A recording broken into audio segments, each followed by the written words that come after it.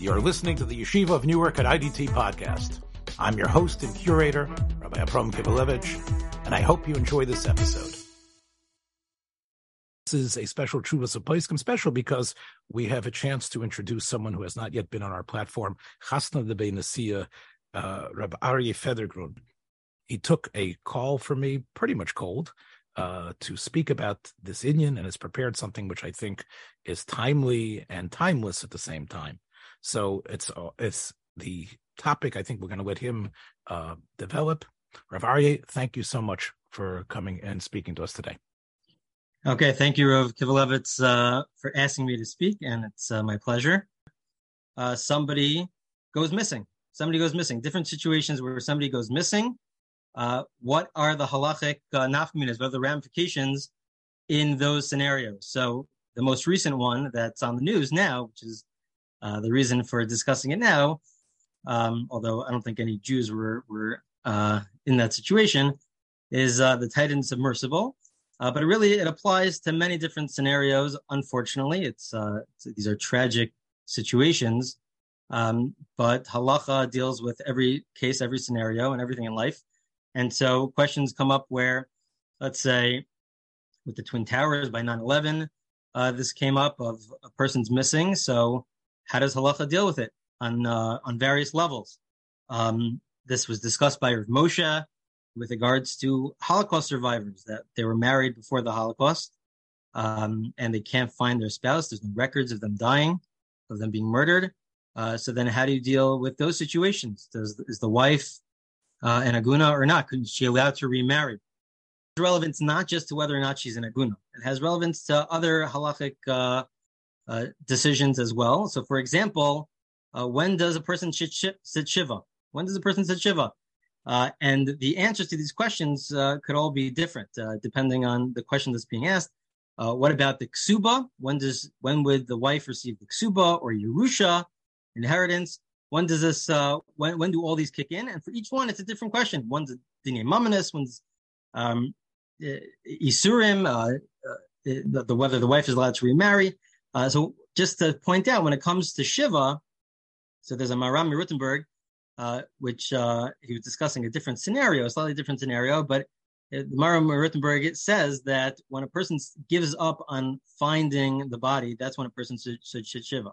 So it's not really about whether or not the person actually, or the level of proof that we need to say that somebody died, but it's when a person gives up on trying to find the body. So then that's when a person said shiva. This has had many complications during 9/11 because during 9/11 they didn't really give up on finding the body. It could be months or years till they went through everything to try to find any form of the body. So there was a big question at that time: when should families sit shiva? And different poskim, we're not going to get into it now, but some poskim said to sit shiva right away. Others delayed it by a little bit. But that's really its own category, and that has its own analysis and trying to figure out with regards to sitting shiva. Yeah, and it's not as chomer either, right, Rav Aryeh, because it's a derabonon, whereas here we're talking about being mater nashis ish. So obviously the tsar that you might feel that could generate your sense of aveus is different than the halachic bar that needs to be reached to allow her to remarry. Again, the bar is different, and the conceptual analysis is also based on tsar potentially, and not based on whether lamaisa the person died. That come up, and the question that we will deal with for the most part today is the question of whether or not the wife is an aguna or whether she's allowed to remarry. At what stage do we say that? Your picture, whenever we have somebody who we have limited proof that a person died, so we are very lenient. We are extremely lenient when it comes to what type of witnesses, what type of edim we could have, and how many edim we have. And so I have here from the Shulchan Aruch. These are found. This is in the Gemaras in Yevamos, towards the end of Yevamos. But just quickly, this is just to give you a little bit of the bigger picture. Even the wife of the husband is allowed to come to Beis Din and to be made to testify that her husband died, and we believe her. And that's enough, even though that wouldn't be accepted in any other situation. but the Gemara says that we're lenient in this situation. Part of it, again, it's a big discussion, so we're not gonna have time to get into all the analysis here.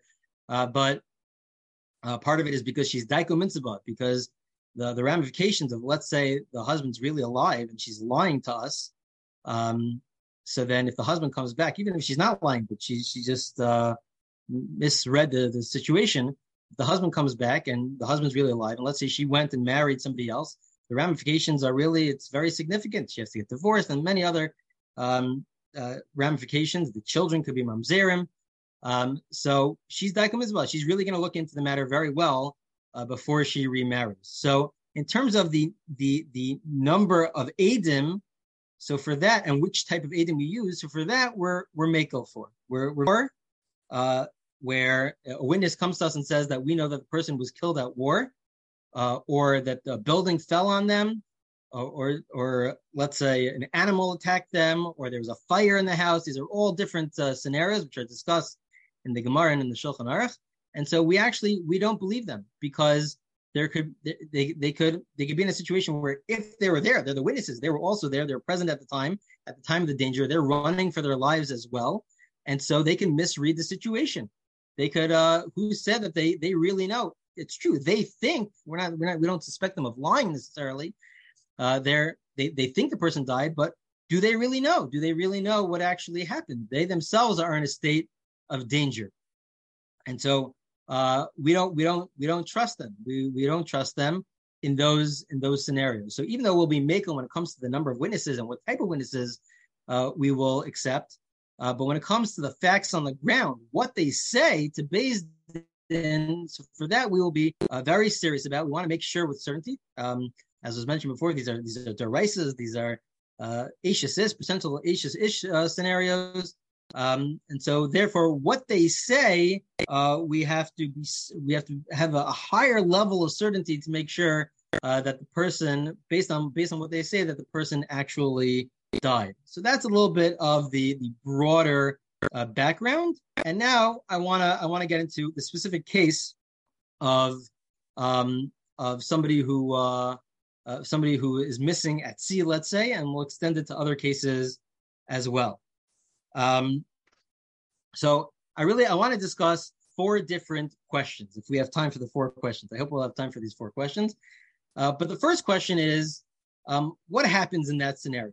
That scenario is referred to in the Gemara as Maim She'ein Lam Sof, a situation where a person is out at sea, and we cannot see, as SEE, where we cannot look and see that there's a way, we don't see all the land that's around there, and so there's a small chance, we'll get into that also, the level, what's the probability of this, but there's a chance that the person, we saw them drown, but it could be that they survived and they went out on the other side, that there's some land far away that they were able to swim towards, or they found some way of survival by hanging onto a tree or something that's nearby that we cannot see. It's beyond our vision. So then is that, if a person just sees another person drown, so then is that acceptable? Is that sufficient proof? So that's really question number 1. That's question number 1. Question number 2 is that if that's not sufficient proof, what if there are other factors involved? What happens if there's different scenarios where, let's say, there's an explosion as well in the ocean? Let's say it was an explosion, or let's say there are sharks. The Poskim discuss different cases of sharks, or there's other factors at play besides the fact that the person might drown. There's another factor at play here, which is that there's other dangerous factors to consider. So that's question number 2.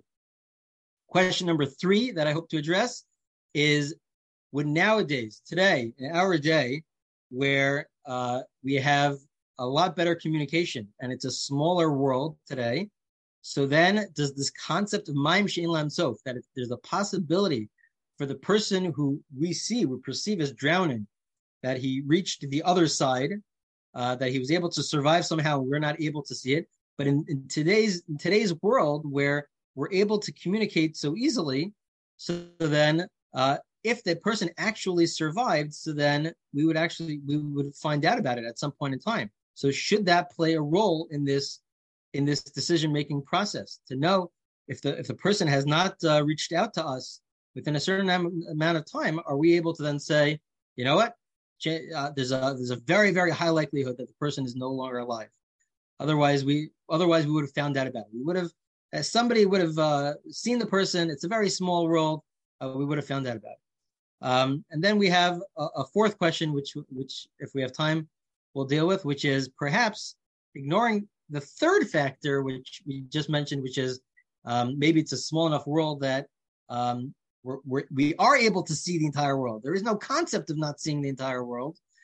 Maybe the fourth factor, which is questionable, but I hope we'll have time to get into this, which is, let's say we cannot see them. Let's say they could go to somewhere, they could go to the middle of nowhere, and nobody would find out about it. But could we, based on the factor that, you know what, why didn't they reach out to us? In the end of the day, this person just went missing. How come there was no communication? Why didn't they reach out to us? Why didn't this person call somebody? Why didn't this person try to find a way back home? Is that sufficient proof to prove that the fact that they didn't communicate with us, even if there is a potential for them to fall off the map? Let's say they could fall off the map, but the factor that they didn't reach out to us, should that be included in this decision-making process to say that this would be sufficient proof that all these topics, it's a localized, if anybody wants to go through this, it's at the end of Yevamos. Really don't need other places in Shas necessarily to analyze this. In this third source in Yevamos, towards the end in Kuf Chaf Aleph Amud Aleph, the Chachamim say, and this is how we paskin, Mayim sheish lahem sof ishtam muteres. If we're able to see, as we're going to see, Abaye will explain that it's kol she'omed v'roeh me'arba ruchosav. A person could tell all the land. It's basically all the land from all four sides, and therefore the person knows with certainty that the person drowned because they could tell, they could observe and watch. It's a very small lake or whatever it is, or a mikvah by a cave, which is also discussed in the Gemara. It's a small body of water.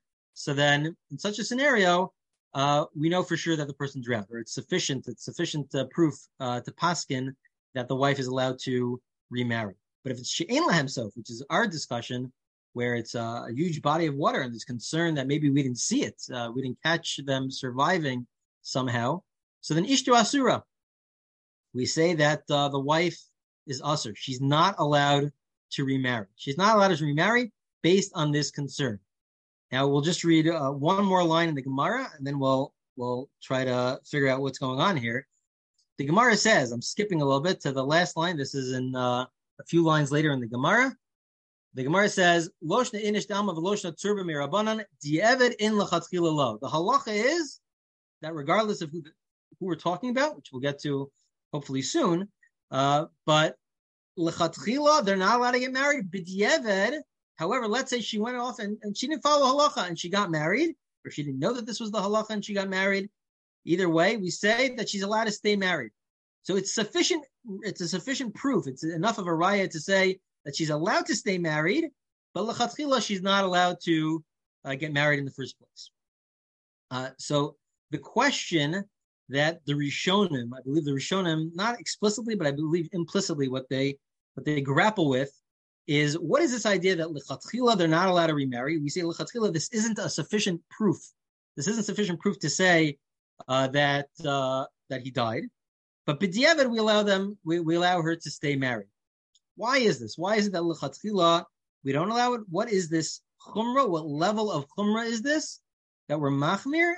But b'diavad we say that she's allowed to stay married. So there's a Tosos in Yevamos on Lamed Vav. Tosos says that really the concern here is that really, let's say midaraisa, we should follow Rov.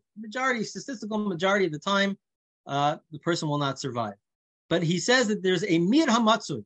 Tosos says that there's a mir hamatzui, that there's a minority, but a significant minority.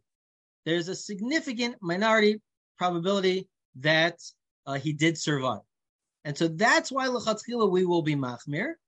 midirabanan, on a midirabanan will be machmir, because there's a chance. It's a higher level chance. It's not a majority, but there's a chance of survival. B'diavad, Tosfos says that we'll be makel. B'diavad will follow the rov. If she remarries, so then we'll let her stay married. But lechatchila, we follow the mir hamatzu. We follow the mir hamatzu. That's what Tosfos says in one place. Tosfos another place in Bechoros, and also the Rush in Yevamos, they say that no, there's really that b'diavad. The reason why we're makel b'diavad is because it's not a mir hamatzu. Potentially, if it was a mir hamatzu, so then we would be machmer even b'diavad. Rabbi Kiva Eger says that if it would be a case where it's a mira matzoi, let's say you have a scenario where there is a significant chance, not a majority, but there's a significant chance that the person survived. Potentially, according to this opinion, we will be machmer even b'diavad. We'll tell them to get divorced, says Rabbi Kiva Eger, according to this opinion, according to the Rush and Tosfos elsewhere. But the reason why we're machmer here is because there's really a very low chance, but we're machmer here because of chumra de'eshes ish. It's an added chumrah of Eishes Ish. We really want to make sure because we're dealing with playing with fire here. This is adultery, Eishes Ish, and so therefore we want to make sure we have a higher level chumrah midirabanan to say that they can't get married. But b'diavad we could be mekel. But according to Tosfos, in order to be machmir, it has to be a miramatzu. It has to be a miramatzu. It has to be significant minority. And so therefore, according to Tosfos, if it was a very low chance, according to Tosfos, we could be mekel even lechatchila. Seemingly, potentially, we could be mekel even lechatchila if it was a very small chance. And some poskim use this as a sniff when they're paskening to figure out what to do in these cases. They say, according to Tosfos, if it's a very low chance, so then he would be mekel even lechatchila. And according to the Rush and Tosfos and Bechoros, they hold that no, there's already a small chance. If you have a scenario where there's a higher chance, also mean that will be mekel. It could mean that in different scenarios of b'diavad, like shas atchak is b'diavad dummy. So Poskim use shas atchak b'diavad dummy to tell you that if it's a shas atchak, if it's every case of allowing the woman to remarry is potentially you could view that as a shas atchak, but clearly the Gemara doesn't view this as a shas atchak. But if you have a case of a shas atchak, let's say potentially after the Holocaust. You have after the Holocaust, Klal Yisrael fell apart, where we have to rebuild. So potentially that's a shas atchak to say we have to rebuild. It's a time to rebuild, and we allow her to remarry. That b'diavad k'shas atchak will view that as a b'diavad. Other cases of b'diavad would be, let's say we're not talking about one person, also similar to the case of the Holocaust, but also potentially 9/11. We're dealing with many people. We're discussing many people. We're not just discussing one individual, one person who was drowning, but we're discussing many people. That could also be viewed as b'diavad. Now it's interesting. The Poskim, the Chasam Sofer, and Rav Moshe, they actually point out that it's not. How do you explain? It seems to be a stira in Tosfos. It also seems to be a stira in the Rush as to whether or not we're dealing with a mira matzoi here, or whether it's an extra chumrah, that there's not a mira matzoi, but it's an extra chumrah, because the Rush says both also in two places, and so does Tosfos in both places. And so they try to come up and explain how they're really not arguing with each other. And so they have different ways of formulating it. We're not going to be able to see this inside. One of them is in Rav Moshe and Ibn Ezer, Chelik Aleph, Simim Aleph. The Chasam Sofer has a different way of explaining it, but essentially, this is how the Chasam Sofer explains it. He says that really they're not arguing. Really, these two opinions, these two shittas are not arguing. The shitta that says it's mira matzui is everybody agrees to. It's a mira matzui. There's a significant chance, not a majority, but there's a significant chance of survival. In all these cases that the Gemara is referring to, there's a significant chance of survival. But that's only up to the point in time where if she remarries, let's say she gets married, which is the case of the Gemara b'diavad. Let's say she gets married. She's only going to get married if she's daiko mitzvah, if she really looks into the matter. So both factors combined, the fact that there's such a low chance and the fact that she looked into it, she was daiko mitzvah, she knows what's at play here, and so she's really looking into the matter to know for sure whether in her mind whether or not her husband's alive or not. So both factors now change the probability to being totally insignificant. It becomes totally insignificant. And when the Rush and Tosos say that it's really a very low level, so they say that it's really referring to the case of where she remarries. When she gets married, so then there's such a low chance, and so therefore we will be makel. That's how the Chasam Sofer says it. Rav Moshe says it slightly differently. He says that it's really a time factor. It's not about whether she remarries, which might have its own complications. But Rav Moshe says it's a time factor at the very beginning. So then there's a significant chance that maybe they survive. We're gonna look for them. We're gonna search for them. We're gonna try to because there's a chance of survival. There's a small chance of survival. So we'll send the rescue teams to hopefully find something. But after some amount of time, it's unclear what that amount of time is. Rav Moshe points that out. But after some amount of time, where the probability just gets smaller and smaller and smaller, so then there's more of a reason to be makel, says Rav Moshe. He says there's more of a reason to be makel. He says l'chatchila we still have to be machmir. He says we have to be machmir because it's a low plug, and we never know when that time is. Because since initially we thought that there was a significant chance, so therefore we'll be machmir in that beginning point in time. Even though as time goes on, there's less and less of a chance of survival, but because we're machmir to begin with, and we never know what that point in time is, so we'll make a low plug and say that we always have to be machmir. So Rav Moshe says that it's about the amount of time. So Rav Moshe says, but if from the onset, from the very beginning, it was a very low chance of survival, if the situation happens to be a situation where there's an extremely, extremely low chance of survival, so then it's another reason to be makel. The only reason why we're machmir for the low plug is because it's a situation where at the very beginning there was a chance of survival. At the very beginning there was a chance of survival. We'll try to find them. We'll try to rescue them. So if there was a chance of survival at the very beginning, so then we're going to make a low plug and say we have to be machmir moving forward. Even as time goes on, the chances are there's less of a chance of survival, but we have to continue to be machmir. But if at the very beginning we had to, there was a significant chance, if at the very beginning there was a very low chance, so then we could be makel. That's what Rav Moshe says. So the Chasam Sofer, Rav Aryeh, the Chasam Sofer is saying, the way I understand, although I didn't see it, is that even though if you would look at this type of event and say objectively, enough people survive from what we know about it, but if you add to it, as you say, the Daika Mitzvah, so clearly it doesn't necessarily align to the standard. In other words, obviously Chazal have to create a sort of they have to create a typical case, a certain type of event, and call that event Miur HaMotzi. But we know that that's inexact. Her Daiko Mitzvah is a proof that this didn't align to what we think was the standard situation in that case. Correct. Because her research indicates, because we assume she's doing that research because of, as you said before, the ricochet effect it's going to have on her. So therefore, we can take a look at that case and say, it must be, based on what she did, we can look at it and say that was a Miut She'eino Motzi. Even though normally most cases like that, obviously the whole heter, why we don't need real edus, is based on Daiko Mitzvah. But as you say, that's only in a case where, like you say, it's a chance where generally we would assume it's dead. He's dead. He died, we just don't have the edus. Okay. Yeah. Anyway. Yeah. Exactly. Okay. So we quickly addressed the first question is, well, what happens if there are other factors? What happens if there's other reasons to assume that the person died, besides for the fact that we know that the person was drowned?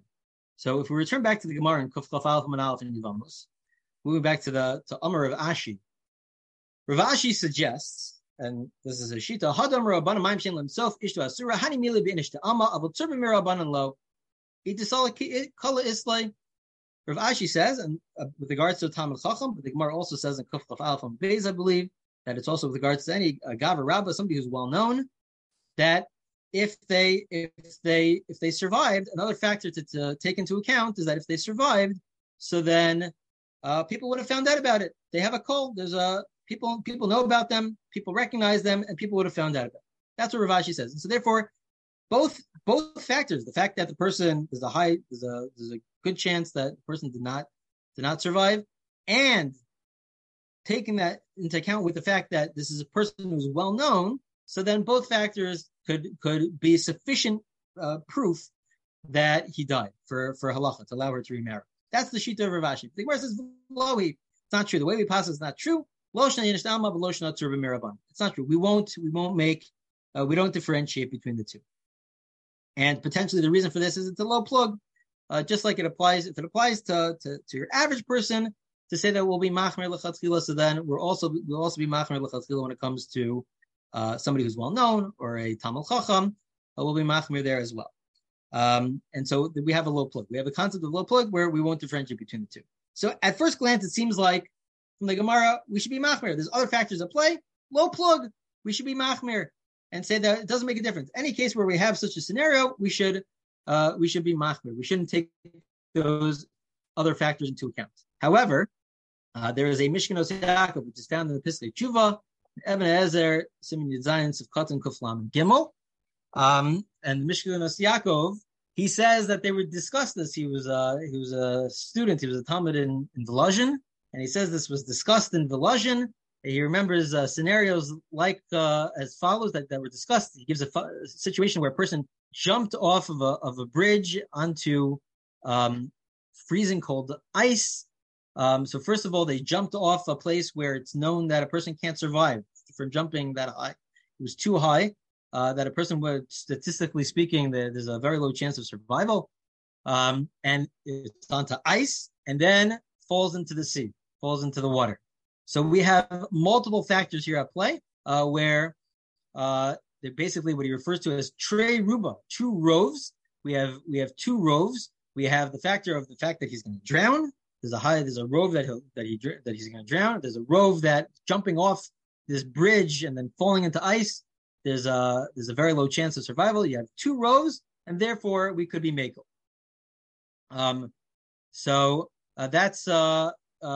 That's what he says. He says that we can makel, and this is what was discussed in Volozhin, and the Rabbanim in Volozhin were makel, and he's also makel. And the Piskei Tshuvos asks, how could you be makel in such a scenario? How could you be makel? It goes against the Gemara. We just said in the Gemara that when you have multiple factors of roves, you have the rove that the person drowned, and you have the rove that if this person's a Talmid Chacham, he's well known, people know about him. There's a low chance that he survived and nobody found out about it. We have two roves. So if we have two rows, we're still machmir, says the Gemara. So the Piskei Tshuvos asks on the Mishkanos Yaakov, how could you be makel? Just because there's two rows, the Gemara discussed the case of two rows, and we're still machmir. So why should we makel in the case of two rows for the Mishkanos Yaakov? And they discuss other cases. Other Poskim, they bring down this concept of trei ruba, of let's say you have sharks potentially, let's say in the water, so there's a low chance of survival. They brought this up by 9/11. It was also brought up, Rav Yosef brings up trei ruba by 9/11, of a very low chance of two rows combining different factors of whether the person could survive. But how could we be makel based on this? The Gemara said that if we have two factors, the fact that the person drowned and somebody would have seen him, so we're still machmir. So how could we be makel? Okay, one answer to this question. He says this is similar to, let's say, a svek sveka. This is like a svek sveka. You have two svekos here.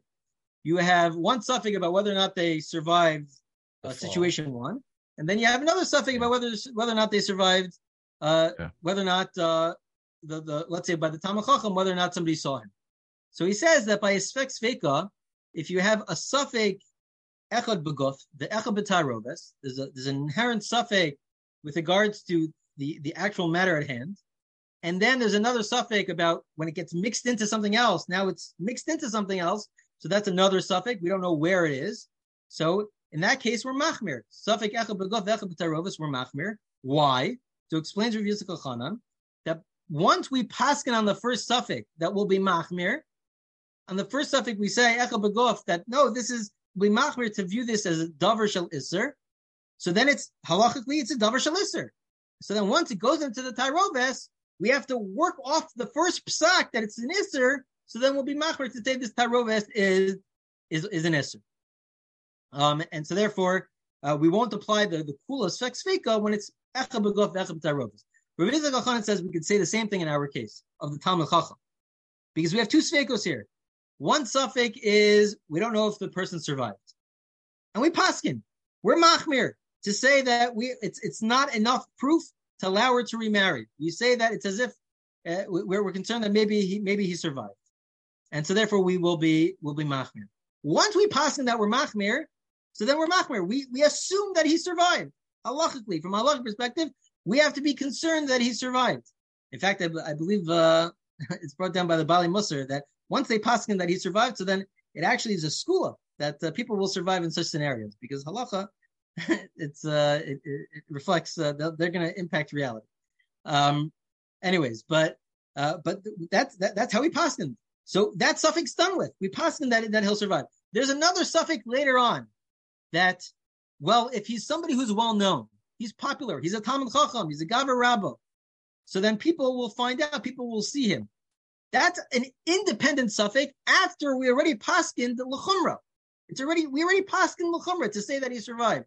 So now that we have another suffix, well, in that other suffix, we also have to be machmir, even though there's a rove. Let's say there's a rove chance that people will find him, but we're machmir. Just like in the first case, we're machmir for the mira matzoi, or for less than that. But in that second suffix, we'll also be machmir, because we're talking about we already paskined. When the second suffix comes about, we already paskined on the first suffix. That's when it comes to the case of the Gemara. But when it comes to the case of Trei Rube, which the Mishkanos Yaakov discussed, and they discussed when he says in Velazhin they discussed, and when the Poskim bring down the different scenarios, let's say potentially 9/11 and other scenarios, that's when it's happening all at the same time. It's happening all at the same time. It's discussing a scenario. The person jumps off the bridge and lands, breaks into ice, and falls into the water. It's all of it is happening at the same time. So it's one question, and that one question is right now. What is happening here in this scenario? Is what are the chances? And so based on these two different rows could then lower it down. It lowers it to really very much to insignificant, completely insignificant. You could potentially have this if it's based on statistics, you could potentially have this in scenarios where it has the same low level of potentially a low level of probability. But the Mishkanos Yaakov is discussing Trei Rube, where we have both situations at hand, and so therefore in that situation it lowers the possibilities to being extremely insignificant. Some poskim mention that it's like a svek sveka. It's like we can be makel because it's like they compare it to a svek sveka. The Chazon Ish here in Even Ezer at Lamed Aleph Zayin also discusses this. He gives a slightly different answer. He says v'yesh l'chalik da'anidon shel kilos Yaakov ikar trei ruba l'misa. In the case of the kilos Yaakov, the two rows are discussing the same issue. Potentially, you could understand this maybe as a similar answer, as the same answer, but the two rows are l'misa. Ubedivrei Tosfos, our Gemara, which Tosfos was discussing, chad ruba l'misa v'chad ruba meid ala misa. We're discussing two different issues. It's not the same issue at hand. It's two different issues. He calls it chad ruba l'misa v'chad ruba meid ala misa. One rove is to figure out, did the person die or not? What happened? What are the chances of survival in this situation? And the other rove about the Talmud Chacham is not about the situation at hand, but it's a rove on, is this edus ala misa? Is this testimony? Is this sufficient testimony on the event that happened? It's not about the event itself, but it's after the fact. Could it reveal to us about what happened at the event? And so therefore we're discussing two different issues. It's not like the Mishkanos Yaakov where we're only discussing the situation at hand of what happened. It's discussing two different issues. One is the rove on the Misa, and one is on the rove after the fact. Would this also add into the aegis of what happened months or years before? And so the Chazon Ish differentiates between the two. Just to point out, as a side note, is that the Chazon Ish in the end says that he doesn't agree with the Mishkanos Yaakov, but a way to explain how the Mishkanos Yaakov would work with the Gemara is what we addressed before. I'm not sure if he doesn't understand the logic. He's afraid to be machadish, as you see, right? Yeah, he said, Ein yeah, yeah, lonu lechadish, right? yeah, yeah. Even though, like as you've done such an excellent job explaining it, there is a logic here, but we can't necessarily take that. Are we living in a world that's no longer a Mayim She'en Lahem Sof? Are we living in a world where there's no longer a Mayim She'en Lahem Sof today, where there's so much communication around and there's so much? It's so easy to find out about other people. So then, are we living in such a world? So this really goes back to the 15th century. The Trumas Hadeshen in Kuf Lamed Tes, the Trumas Hadeshen already discusses this in the 15th century, and he says that in our day, in the 15th century, we could already be our level of communication is so much greater than in the times of the Gemara, and there's room to say that we'll be able to find out about people. That if there's somebody around, somebody will find them, which is basically what the Gemara entertained as a possibility with regards to the Talmud Chacham, right? The Gemara said for the Talmud Chacham, Rav Ashi said this. Rav Ashi said for the Talmud Chacham we could be mekel because somebody will see them.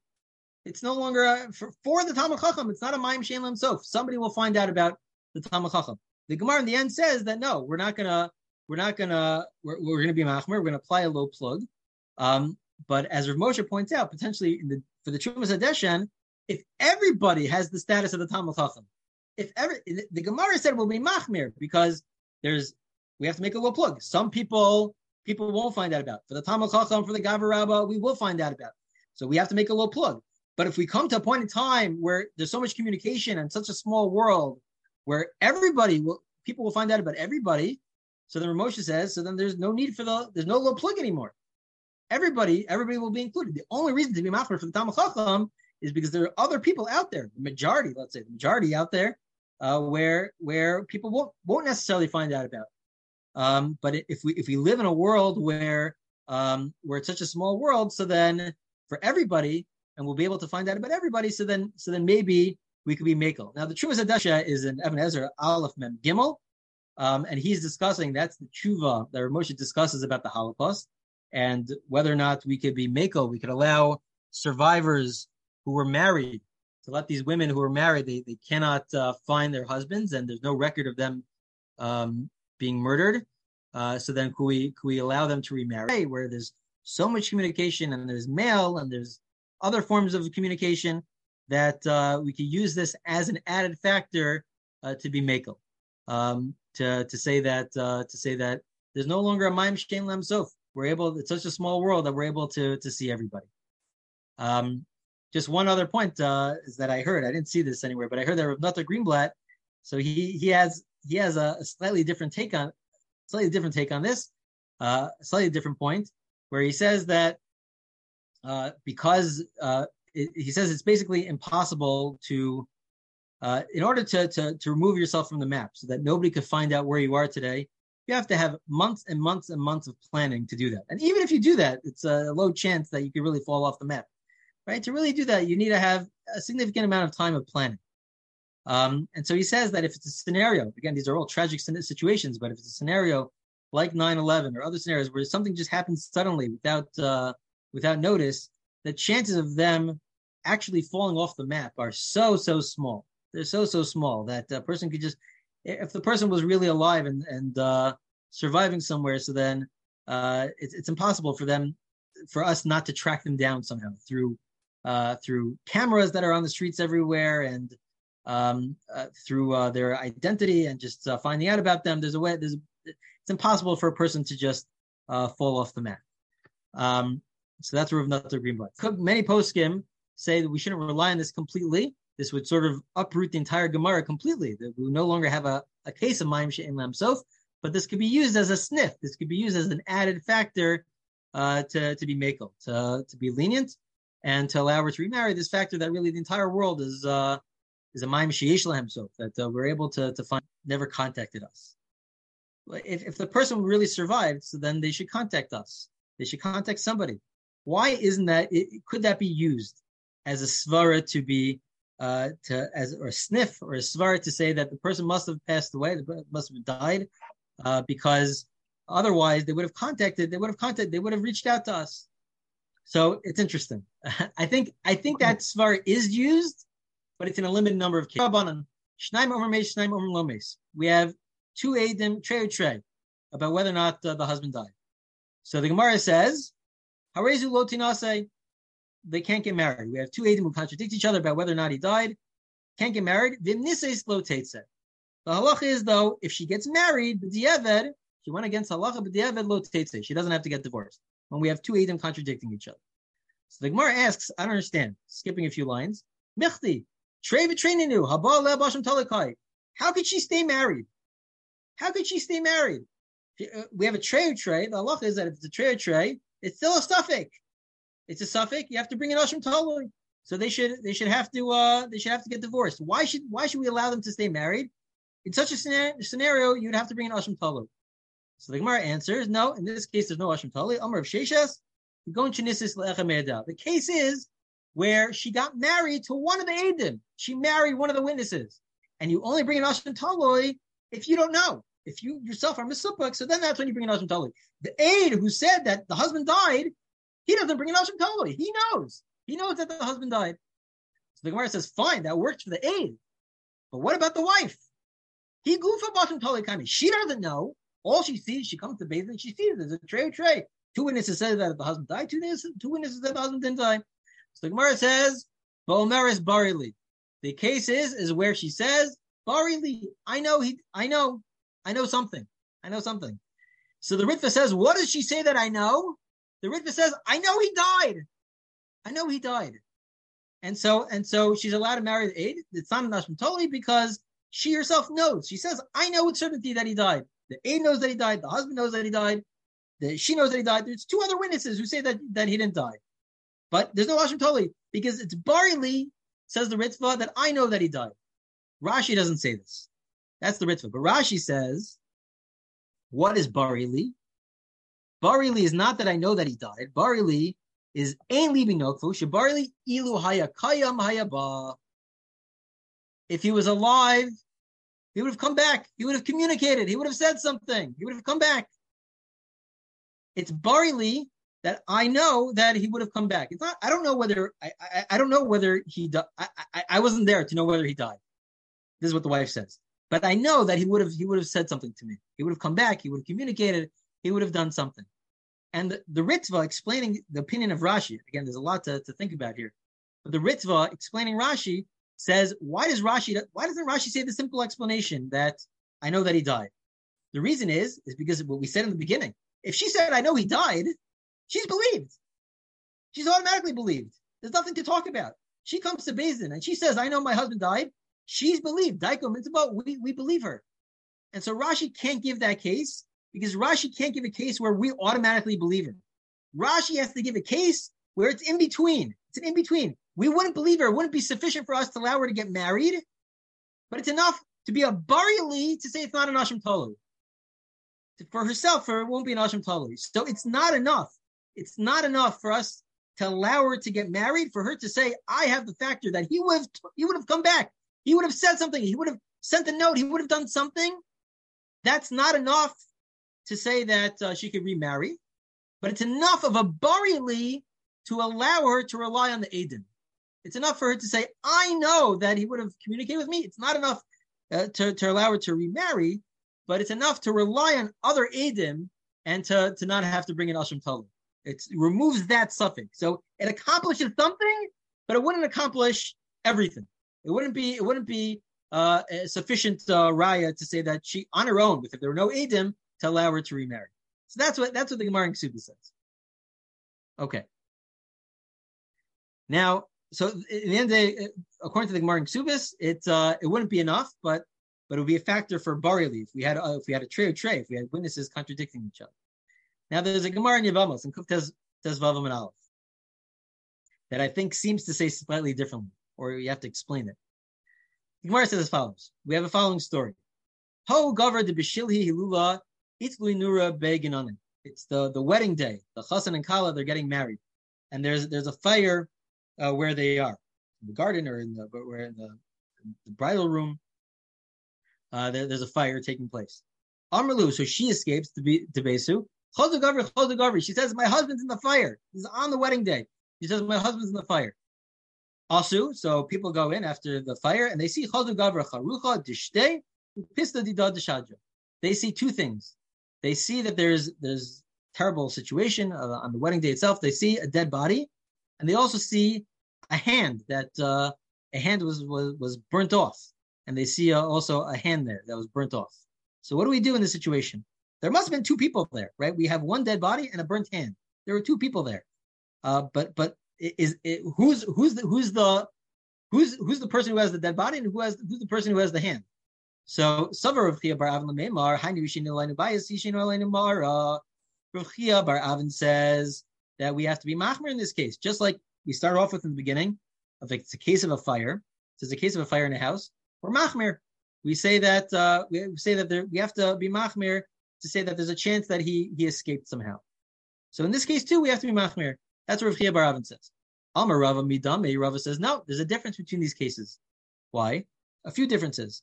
Hasam lo kamra chazagavri. First of all, this is not a case. She's telling us he's there. He's in the fire as the fire is happening. So in a regular case, we're not witnessing this and seeing her saying that the husband's there. She's coming after the fact to Beis Din, and she's saying that I know my husband was in a fire. So we're concerned. Maybe she misread the situation, or the husband somehow was able to escape and she didn't see it. But in this case, we're all there. We're present at the wedding, and she's yelling and she's screaming that her husband's in the fire itself. That's a factor to consider, to take seriously. Va'od. Furthermore, Gabra Charucha Dishti Upisa Didash Dishaja says we have proof. He says we have proof. In other cases, we don't have a body. Here we have a body. There's a body here. So that's another factor. And she's saying that her husband's there. Chances are that that's the husband. So Rav Chia bar Avin says back, no. Gabra Charucha Dishti Ema Ina Shachrina Asalat Suway Va'achilti Nura Upista Didash Dishaja. Nura Itzle V'Yishel Be'Muma U'Machas Kisufa Azav Ark Lama. Rav Chia bar Avin says no. Maybe you could explain the situation as follows: somebody else went to save him.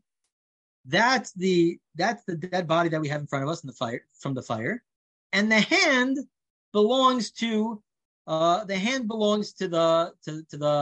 husband. And then he adds a few lines. He could have just stopped there. He says, and the hand belongs to the husband, so maybe the husband did survive. But he adds, Umachmas kisufa azal v'arik la'alma. Out of embarrassment, the husband is not coming back because he has a mum, he has a blemish, he has a mum that he no longer has a hand. He's so embarrassed, he's not going to come back. Why do you have to say that? And let's say that wasn't the case. It wouldn't be sufficient proof to just say that there must have been two people here. Who says that the dead body that's in front of us is the husband? Why does he have to come along and why does Rav Chia bar Avin have to come along and say, you know what? It's his hand and he's embarrassed to come back. Well, with the fact that the hand, obviously the first body is so crisp, it's been burnt to such a crisp, you can't even tell if there's digits on it at all, or if there's appendages on it, right? Otherwise, right? Because in other words, the first body is charucha. It's right. The shape and form of a body, but you can't even distinguish, right? So right. Otherwise you might say, I think, that, okay, well, this hand is connected to this body. The fact that, right? But the point is the hand is in a better shape than the body. The body that's choruch is in ganzen verbrennt that you can't detect anything. Otherwise, l'chayr would be poshut to say where would you be machadish two people? The reason why you're machadish two people is because the hand is in a different matzav than the rest of than this charred remains. The charred remains, right? Because otherwise, if you could see two hands on the charred remains, and here's a third hand, that's a raya muchrachas that there was another person here. The problem was that the charred remains don't even indicate the hands. It's the skeletal structure in a way, but not enough to indicate. He left. Why does he have to explain that? Because he's embarrassed. That's why he's not coming back. He left. Why does he have to continue and say, oh, and out of embarrassment, he's not coming back? It seems a little bit to imply that really there is a factor here. Potentially, there's a factor here that we should ask. Well, this is his wedding day. This is his wife. Why? How is he not returning on his wedding day? How is he not returning? right? If he really survived, so then he should be here. Where did he go? So he has to explain that no, he's not coming back. It's machmas kisufa. The reason why he's not here on his wedding day here is because he has to explain a reason as to why he's not coming back. This is his wedding day, so he has to give a reason why he's not coming back to come back to his wedding. And so he says out of embarrassment. So there's a svara. You could come up with a reason to say why he's not coming back. Since this just happened to him, and he has this mum now, he's too embarrassed to come back. But he has to give a reason as to why he's not coming back. Right. So you want to say that this is a raya of Aryeh that keneged the svara that a person will always come back and tell us stuff. That's what you're saying? Yeah. In a regular case, I don't know about a regular case, but in certain situations, let's say on a wedding day, the fact that he didn't come back potentially and he doesn't communicate with us potentially is a raya. It's a raya that he's not alive, because otherwise he would have come back. Unless I could come up with reasons, and maybe many cases I could come up with reasons. Well, you're assuming here, which I like it because it has a certain romantic drama that it has to do with the bizoyon of the chassan, but maybe any sort of injury where the person fell, right, could have generated some sort of pagam in his body that he has kisuf of coming back, right? Yeah, You're inserting in here the detail of the wedding specifically, and that's why Nebuch, I'm not Romeo anymore. I look like the Hunchback of Notre Dame, so I can't come back, and therefore that's why he's not here. But I hear the point. Yeah, I was assuming that. I hear the point, but the main point is the question has to be asked. Why isn't he communicating with us? And we have to have an answer. Right. So in a situation where the event that occurred might have maimed him to a point that he's monstrous looking, that fakert could be a teretz. It could be why he's not coming back. Why? Right. Definitely. Yeah. It could be. You're right. I was assuming it's the wedding day, but you're right. You could say that, but in the end of the day, you have to give some explanation. My point is that it is a factor to consider, and you have to explain in all scenarios. It could be that in all scenarios, you're right, that the fact that he has this blemish and he's so embarrassed because of it. So then that's not why he's coming back in all scenarios. It could be, but the question has to be asked. Yeah, I'm also wondering, Aryeh, that it's interesting. Chazal understood, like you're pointing out, that he would have come back. He would say something. Many times, I think what we're worried about is that the person is not even in his das to be able. He's alive. He's on a respirator, whatever it is. He's alive, but he's not the same person anymore. The event has been so. The event has turned him into a non-communicative, just barely alive person, but that's enough to aser an Eishes Ish. It's interesting that doesn't play a role here at all. I don't know. Yeah. I'm just throwing that out, right? Because it's an interesting point. When events like this happen, like let's say the classic Mayim Lem Seif. Okay, we dragged him out of the river, but there's been brain damage, right? We dragged him out of the river, but the water got into his lungs and he wasn't able to breathe. And however the biological machinations work, he's alive, but he can't talk, he can't move, and he can't do anything. I think that happens a lot. Yeah, actually, it's interesting that Chazal didn't. Where when Yehuda is talking, he says, "V'achiv meis," and Rashi says, "Achiv meis." He says, "My brother died, Yosef. My brother Yosef died." The Pashto says, like Rashi, that he flustered and out of fear, he said, "V'achiv meis." But the Meshech Chochmah says no, that this is what he really thought, and this is what he really believed in. So he viewed it as fact, and he says, "Amru Kain." If Yosef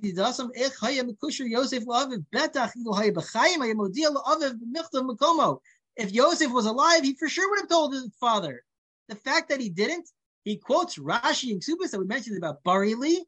He says the fact that he didn't means that it's Barili that Achiv Meis. From Yehuda's perspective, it's Barili. It's not just that he was doing it because of the situation that he was in, and he didn't really believe it. No, he really believed that Yosef died, because if Yosef was really alive, so then he would have told his father. I think it could be medayik a little bit in the Lashon of Meshech Chochmah that he says, Yosef la'aviv. In other words, every situation is different, right? If you have a prodigal son who's not so into his father, it wouldn't be that way. Yeah. So in other words, the idea of, and that could be the pshat in the Rashi Tshuvos too, she can do it because she knows this relationship that she had. Yeah. There's other ways, right? You can't kind of every situation is different for sure. Every situation, you have to know every situation. So knowing that, having an umdana based on what you knew they were, then you could say barili. Then you could say, yeah, for sure. But without that, yeah, you can't just say stam. You can't say stam. Yeah, you have to know that because they had such a close relationship. So for sure they would have reached out to us. For everybody here, the clarity and the bringing this nebuch, a scenario of death, but bringing it so much to life. Thanks for joining us for another episode from the Yeshiva of Newark at IDT Podcast. Be sure to subscribe on your favorite podcast app so you don't miss a single episode.